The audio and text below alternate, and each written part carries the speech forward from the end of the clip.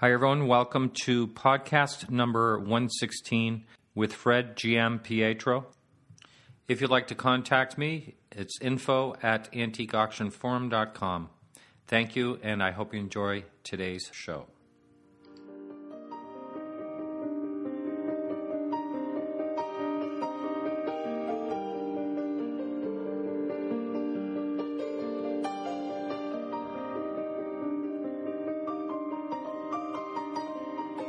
This podcast is sponsored by WorthPoint. Find out what your antiques are worth at worthpoint.com. I'm in New Haven, Connecticut with Fred Giampietro. How you doing, Fred? Fine. How are you? And I apologize, it took me a little while to pronounce your name properly. I've known your name and of the pieces you've sold. I've seen your ads for many, many, many years of handling very fine things. And I'd like to know how you got started. What was your beginnings? And how did you evolve into handling such fine pieces? I grew up in Cheshire, Connecticut. My parents did not have money. They were very, very sort of middle America. Ran a landscaping nursery. And when I went to school in Florida to study classical music, I met Kathy, who we later got married. So in 1973, I found myself at Stetson University in DeLand, Florida, studying classical music. And one of my first dates with Kathy was to an antique shop. Her family always collected. Her father was an artist, is a contemporary artist, and they loved antiques, and they used to rummage around finding stuff. So first date, we go to a place called Carousel Antiques in DeLand, Florida, next to the university, and I bought a Shaker No. 7 rocker. I don't know what came over me. I just loved the stuff. I loved the idea. That shop had everything from Victorian furniture to vintage clothing to old tools to junk, and there was a Shaker No. 7 rocker. And you knew how to spot something fairly decent right off the bat. I didn't know it was Shaker. I knew nothing about Shaker or what Shaker was, but I took it home. Took it to some antiques dealer that who I respected or thought I respected, and they told me what I had. And did it have the number 7 on one of those? It had number 7 on it, and it had, never forget, it had a broken rocker. And I promptly had the rocker replaced. And I took it to the dealer, and they said, "You did great, except you replaced the rocker." Yeah. So I learned not to touch anything. Wow. Right off the bat. First item. Right off the bat. First item, right. Yeah. So I'm down $70 day one. Yeah. So, and we bought, I was very interested in all kinds of stuff. I was driven by our budget, of course, which was not a lot. Mm-hmm. We used to get cash advances on our MasterCard. It used to be called Master Charge then, so I used to go and I used to get Master Charge. I used to go and get $50 or something like that, and we go out and we bought depression glass, and we used to haunt old 5 and dimes and buy 1960s space toys that were still on the shelf and take them to flea markets and sell them. Buy them for 89 cents and sell them for $8. It was that kind of thing. What a nice thing for a couple to have together, a passion for doing this. It sounds like you just had. Yeah, we did, and we really learned it from $1 up. I would say we explored that whole range of material. You can only lose $1 when you're playing with $1. Right, that's true. That's true. Yeah. We graduated to auctions. There were auctions in Florida that they called box lot auctions, where there was one good thing in every lot, and we would go through and find it and fill our VW bus up, go through it, set up at the Sunday flea market. Now, the auctioneer said that there was one. Yeah, he did. He would say there's one good thing in each lot. We never knew what it was. And we probably threw away some of the good stuff. Yeah. but this was long before eBay when you could find out that way. And he just promised us, and we believed them. And we would go through, and we'd throw away a lot of stuff, give a lot of stuff away to some Goodwill or Salvation Army, and then set up at the Dinner Key Flea Market at that point in time. Now we're in Florida in Miami. The following year, and we set up there almost every Sunday. So you started in Florida, and then you moved back here to Connecticut eventually. Yeah, right around I think our senior year, I had been accepted to my graduate work at Yale in classical music, and I was in Norfolk in 1976 performing there. And I was staying up in Norfolk, and at that point in time, every chance I had, I would head up Route 7. And this is about the time where I stumbled on Three Ravens Antiques, which was Harold Corbin. And whenever I walked into that shop and saw the decoys and the Windsors and the painted furniture and apothecary covers, and it was just brimming with all this stuff to me that looked like was just incredible. And he took a real liking for my wife and I. Took us under his wing and got us into the Hartford show. And from there forward, I was kind of his picker for a while. Yeah. And I would run everything that looked like it was folk art by him. And he would buy a lot of it. Yeah. So you were fairly young, and that's kind of what's a little bit lacking in this business today. Not a whole lot of young people getting in it hard. You did. Yeah, it's hard. I think, you need money. You were able to get in the business with very little money. That's right. That's one of the... And my biggest mistakes were, even if I bought something that was problematic, which I did often, inflation would always carry me out. Because in a Windsor chair that's been ended out, it still has value. And prices were rising, so worst comes to worst, you hold on to it for 90 days, and the prices will catch up, and you can get your money back. Yeah. Now, would you say this was in the 70s? When was this? Yeah, it was exactly. It was in 76. 76. When I first met Harold Corbin. Yeah. See, back then I was exploring the wonderful world of oak furniture. One of the first things I bought was a collapsible oak high chair. Oh, yeah. I bought many of those. Yeah. They go down to a stroller or a rocker. A rocker, that's right. Yeah, that's funny. So we met back, I want to say, in the early 90s when you bought just a fantastic Baltimore bench. Right. And... it was actually it might have been in the late 80s. Was it late 80s? Might have been. I do remember, though, looking at this piece and... thinking one level, but you knew it was a much higher level than that. And that takes a real talent to learn these type of things. How did you know that was such a special piece? Well, I think, one thing that I've always had going for me in a way, and I think I always approach something from its weakest element. And I can't help myself. I mean, that's what I focus on. I never focus on... I remember dealers used to say to me, wow, look at the great seat on that Windsor chair. But I would say to myself, yeah, but the back is ugly. So That's right. They'd always say, oh, gosh, look at the great, how tall the feet are on that chest. I said, yeah, but it's too wide. Yeah. And so I'd always, the weakest element was always my baseline. Yeah. So that's where I start. That's my starting point from analyzing a piece of furniture, not the best point. And when you have a really weak element or a really strong element, what you have is something that's out of balance. Right. And that becomes problematic. This bench was not out of balance. Mm-hmm. It was beautifully balanced. It had a nice tall seat height, had beautiful tall back that just kept going.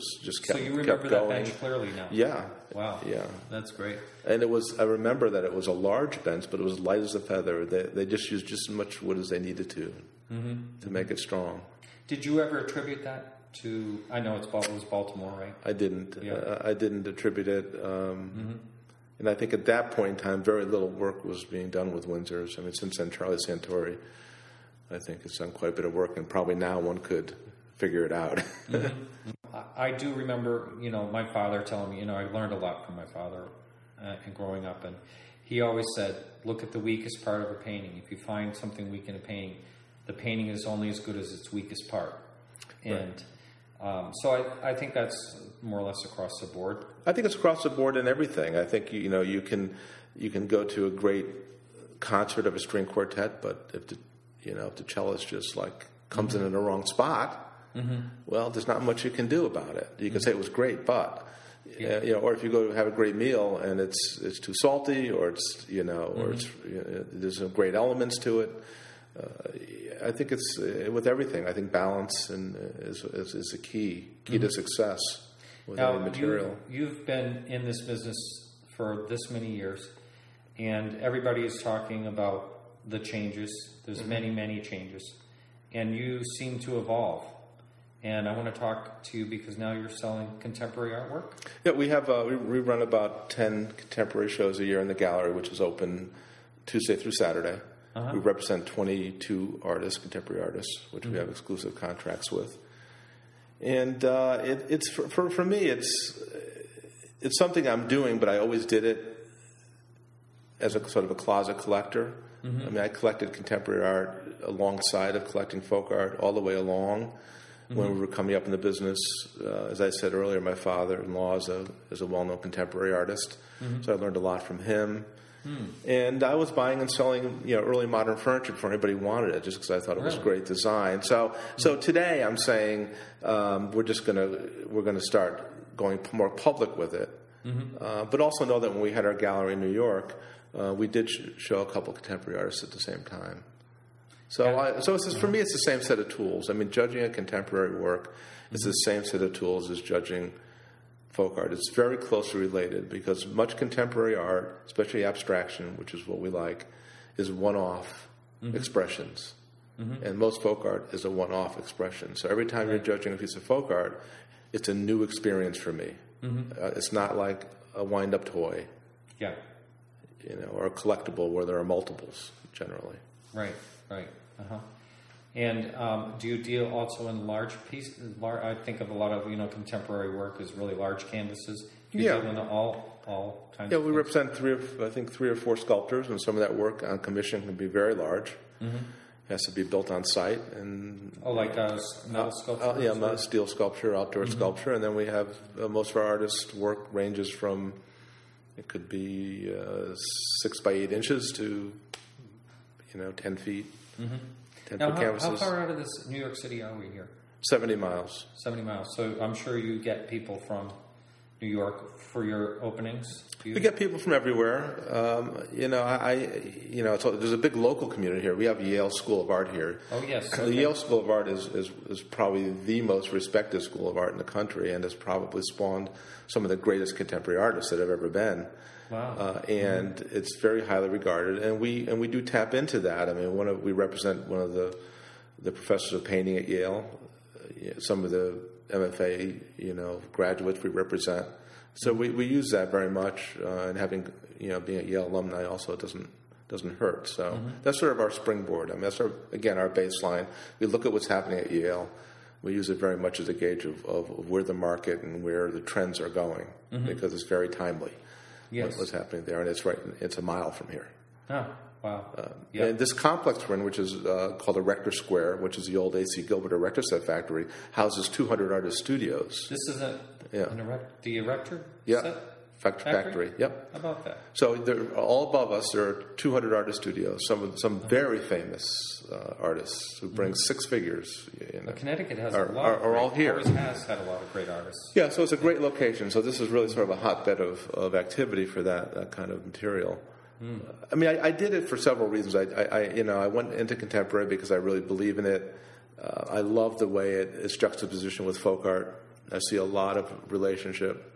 And from a pure financial standpoint, there's a lot of material, a lot of folk material that is owned by contemporary collectors. So there's really a real cross-pollination that occurs from a purely commercial, dollars and cents standpoint. I've gotten some great pieces of folk art from ex-Yale professors. Yeah.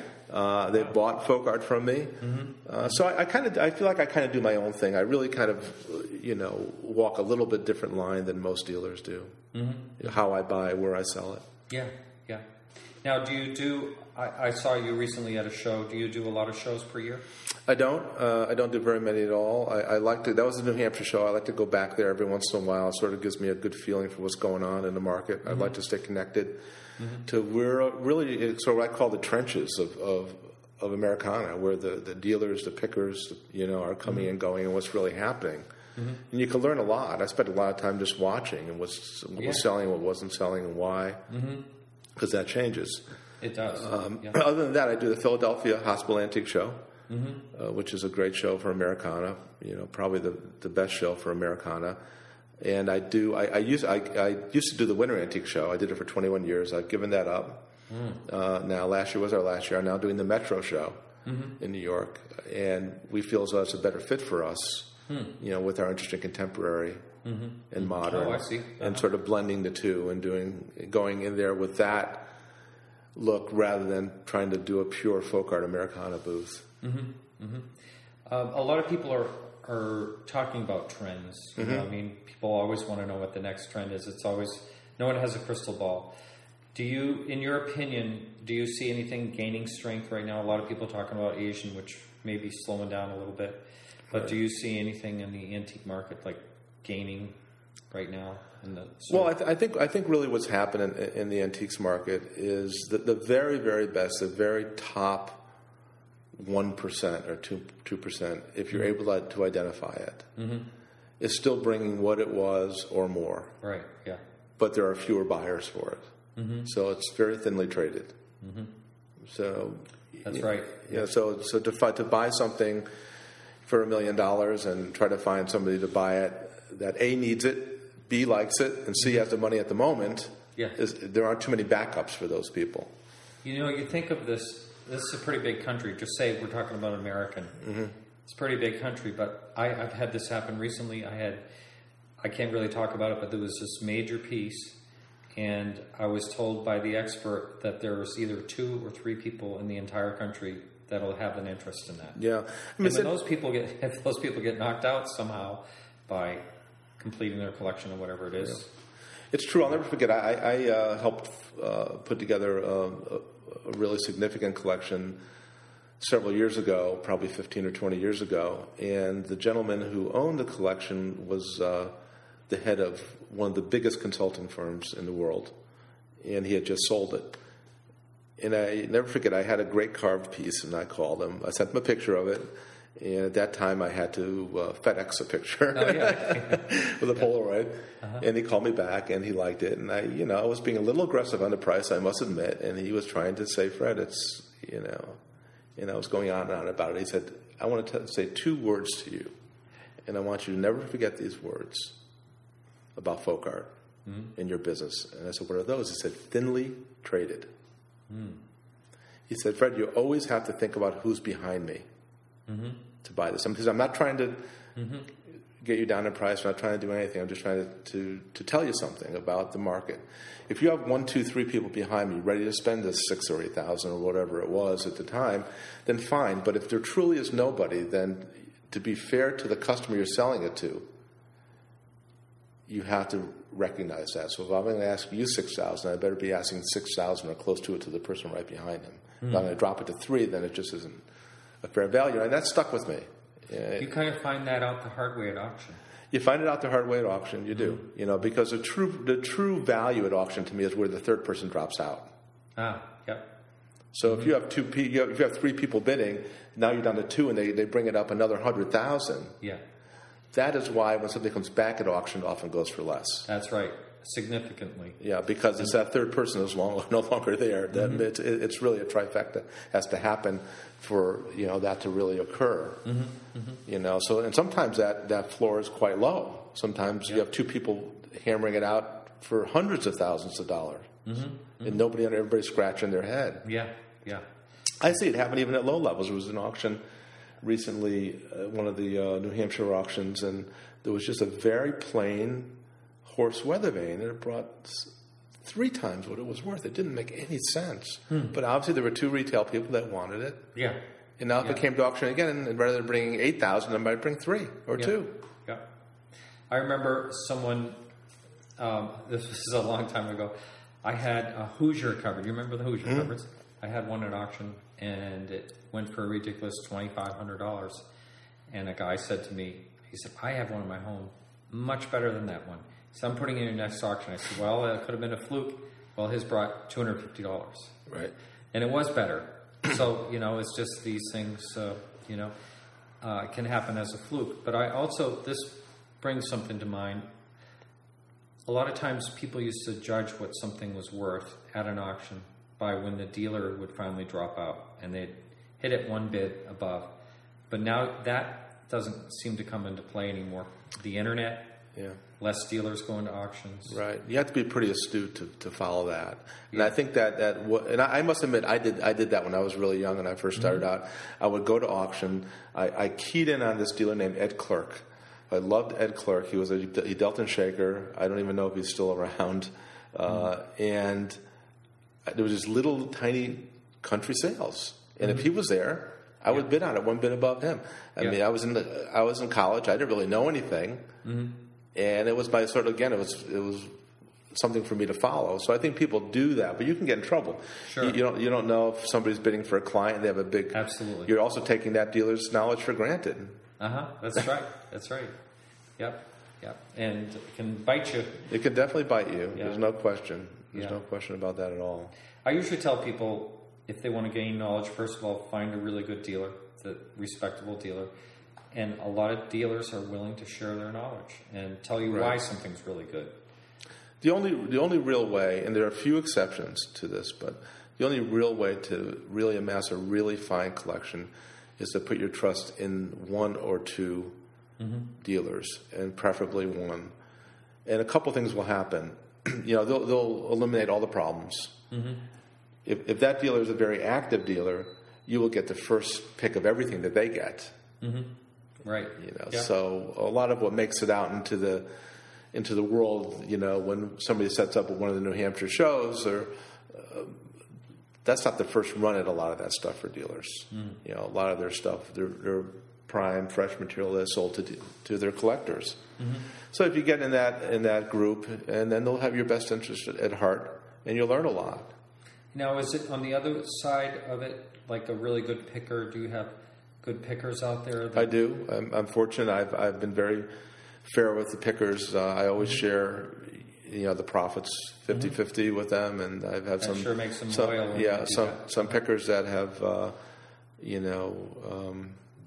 been dealing with me for 25 years or longer. I sold a piece that a picker introduced me to 25 years ago, and the people called me back directly 25 years later. Wow. And I bought it, and I sent them a check for $10,000. I mean, they said, "What's this for?" I said, "This is for that weather vane on the barn that you showed me." Wow. 25 years ago. He couldn't believe it. He refused it. I said, "You're not going to refuse it. I wouldn't have gotten in there without you."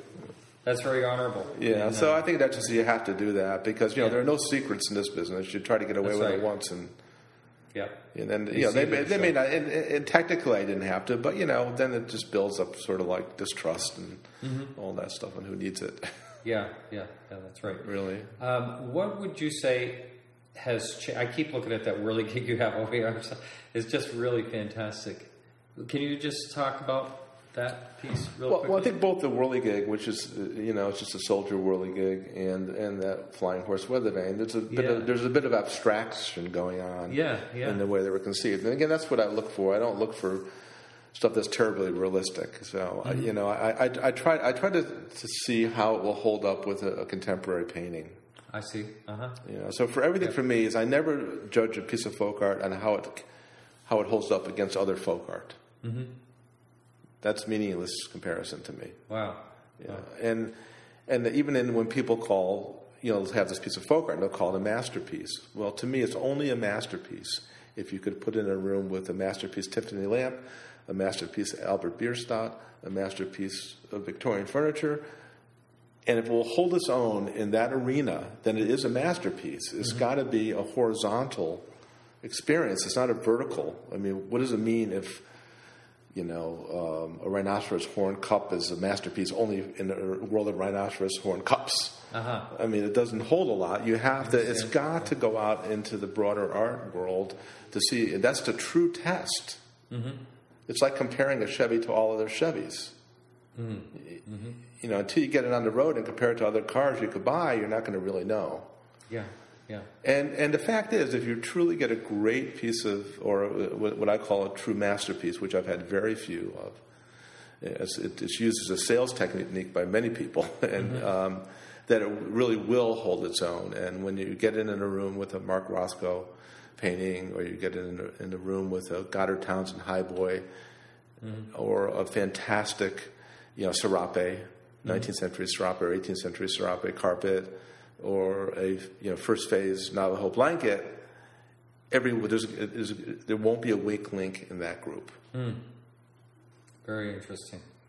And do you try to help people decorate like that? I do, absolutely. Yeah, wow. Yeah. So we, some of the interiors that we've done, where we've, a few times we've done sort of, soup to nuts, where we've had a little bit of a hand in layout of the rooms, and a little bit of a hand in cabinet work and the furnishing and carpeting, and we do blend with modern furniture, early modern furniture, mid-century modern furniture, with folk art, and I try to get some contemporary work in their flat work. That's always the toughest.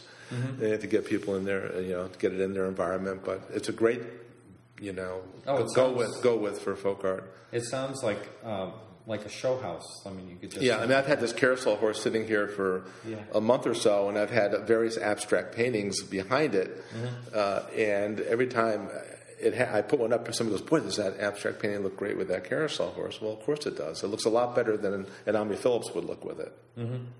Portrait, frankly. Yeah.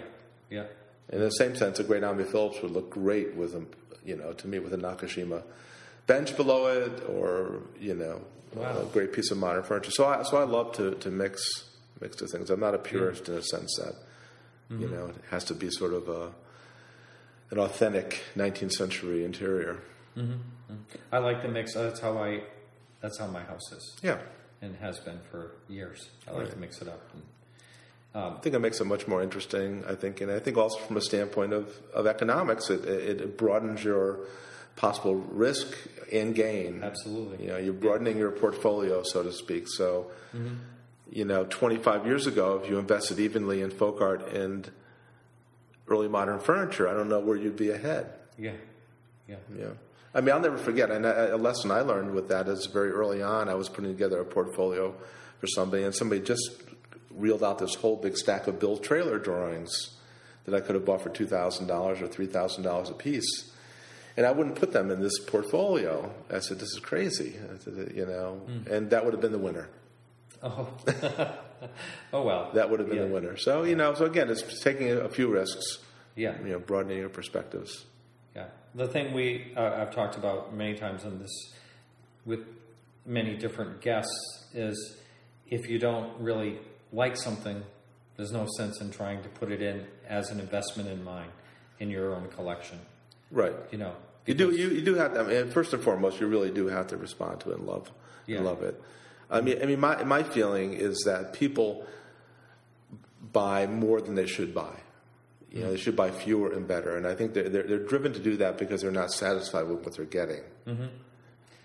Fewer. That's another thing I've talked about many times too. Is you're much better off buying the one good item than 10 so-sos. I've recently talked to somebody, a collector, about this Denzel carousel horse, and she was just crazy about this. Yeah, and she's just crazy about this horse. And I said, "Do you know anything about carousel?" She goes, "Yeah." I said, "I have 80 carousel horses."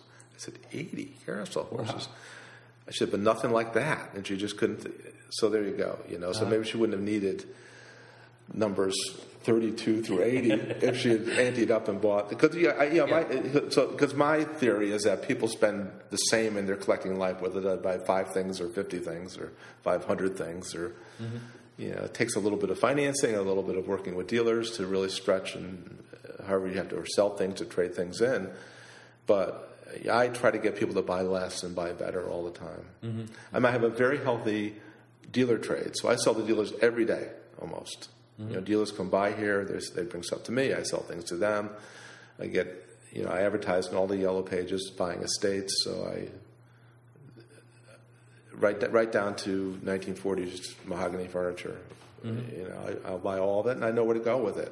What I'm seeing with is folk art, but I use that as sort of a way to get access to other pieces. That's from the dealers who may specialize in Oriental rugs. If they get to an estate where there's a cigar store figure, they'll think of me.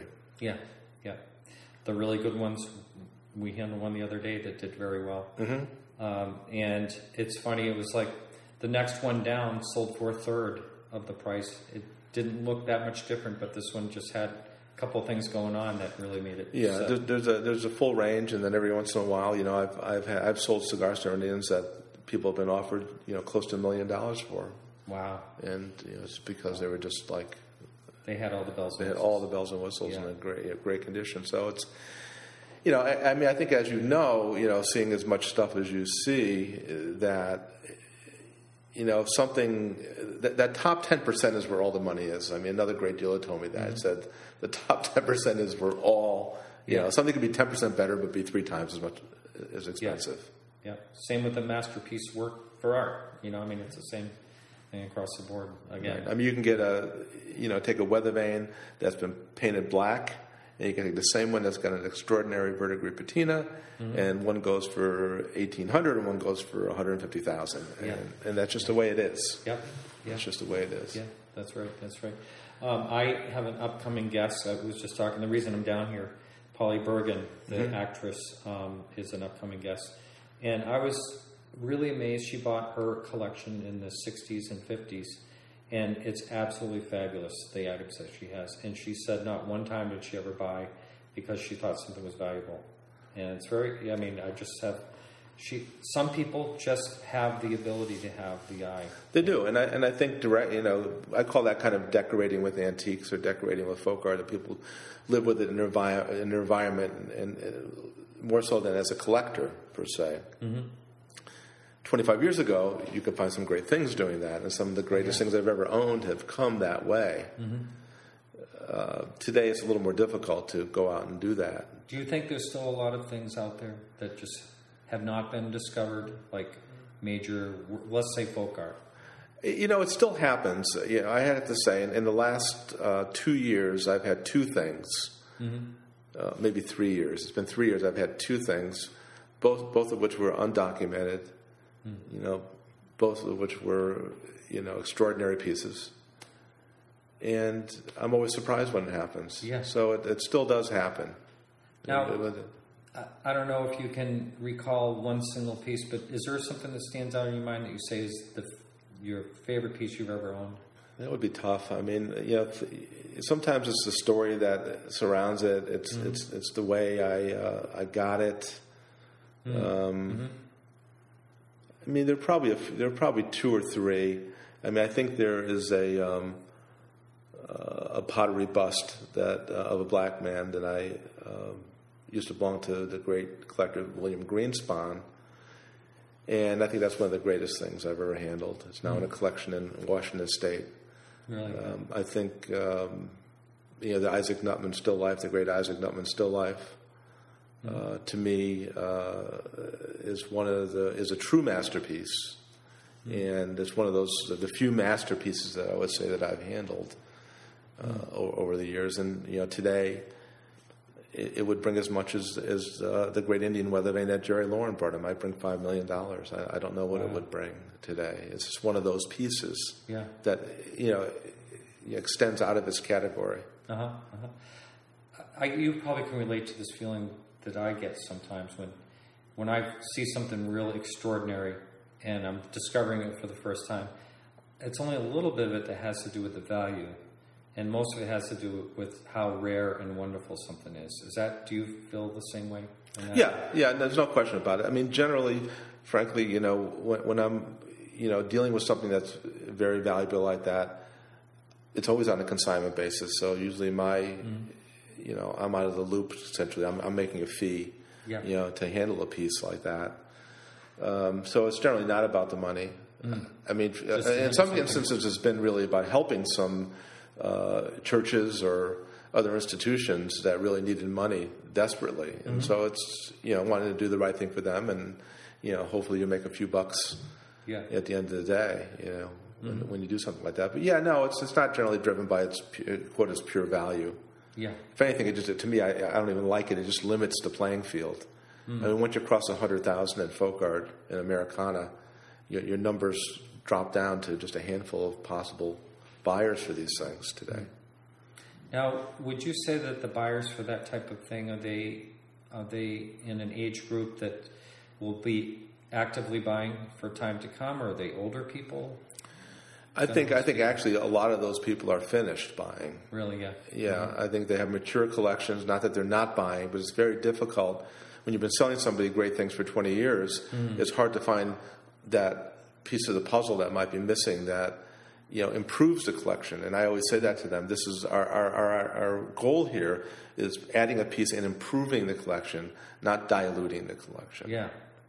So you add something that's secondary or tertiary to something that's already great, and now you've sort of lowered the standard overall. So finding that piece is very difficult. I think the future of this business, and it'll probably down the road, is that it will be the people who collect other things that really want a prime piece of American folk art, that value it in their collection of whatever they collect. About the baby boomers, what do you think is going to happen when eventually all the collections come back on the market? Do you think it's, again, like you were talking about earlier, the really top 10% is still going to be solid? And do you think we'll see a shift in... So you mean by baby boomers, the people who are like around 60 now? In their 60s, and when they start selling and simplifying and... What I see happening is that there's a lot of bad material being sold. There's a lot of fakes. There's a lot of overly worked material. There's a lot of resurfacing going on. There's a lot of stuff that isn't even American. And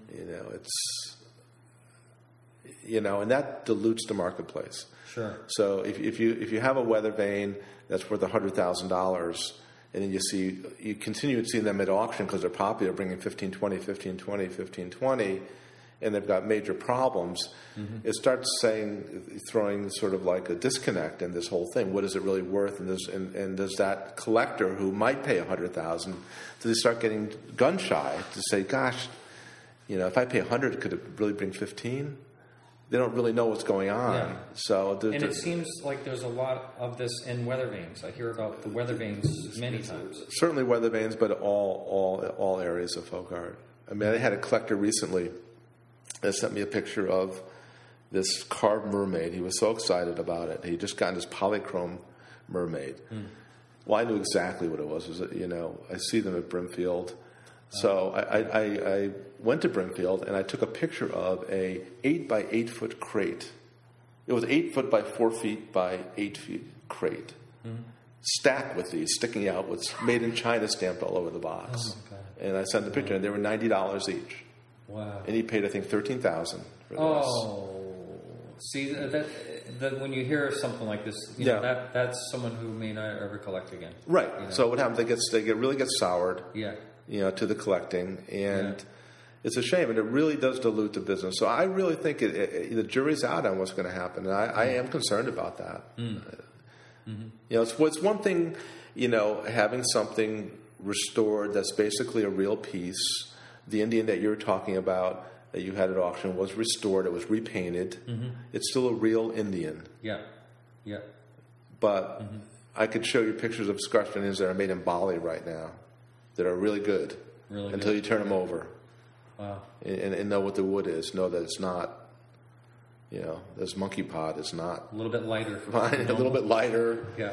Or a lot heavier, one or the other. Yeah. So it's those things that it's hard to know. And I think it's why, if you look at, Sotheby's Christie's who have, quote, Americana departments, they're sort of combining them with other departments because I don't think they can find enough really quality material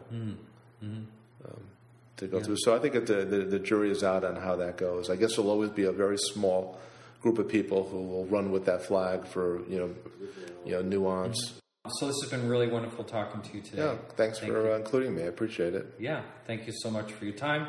So this is Martin Willis with Fred Giampietro, and we're signing off.